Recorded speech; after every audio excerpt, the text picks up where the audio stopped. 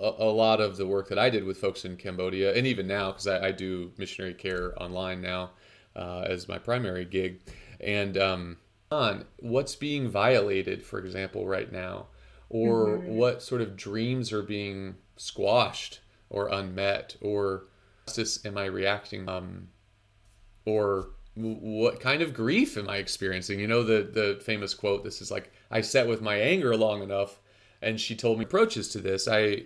For me, one of the ways I responded to anger was by writing. I would write first that ended up on A Life Overseas, and now they're in Serving Well, and even some in Digging in the Dirt. I would write them as a response, as a way to sort of put words. So we're just hitting all the fun ones, all the fun ones, all of them, just in one episode. So you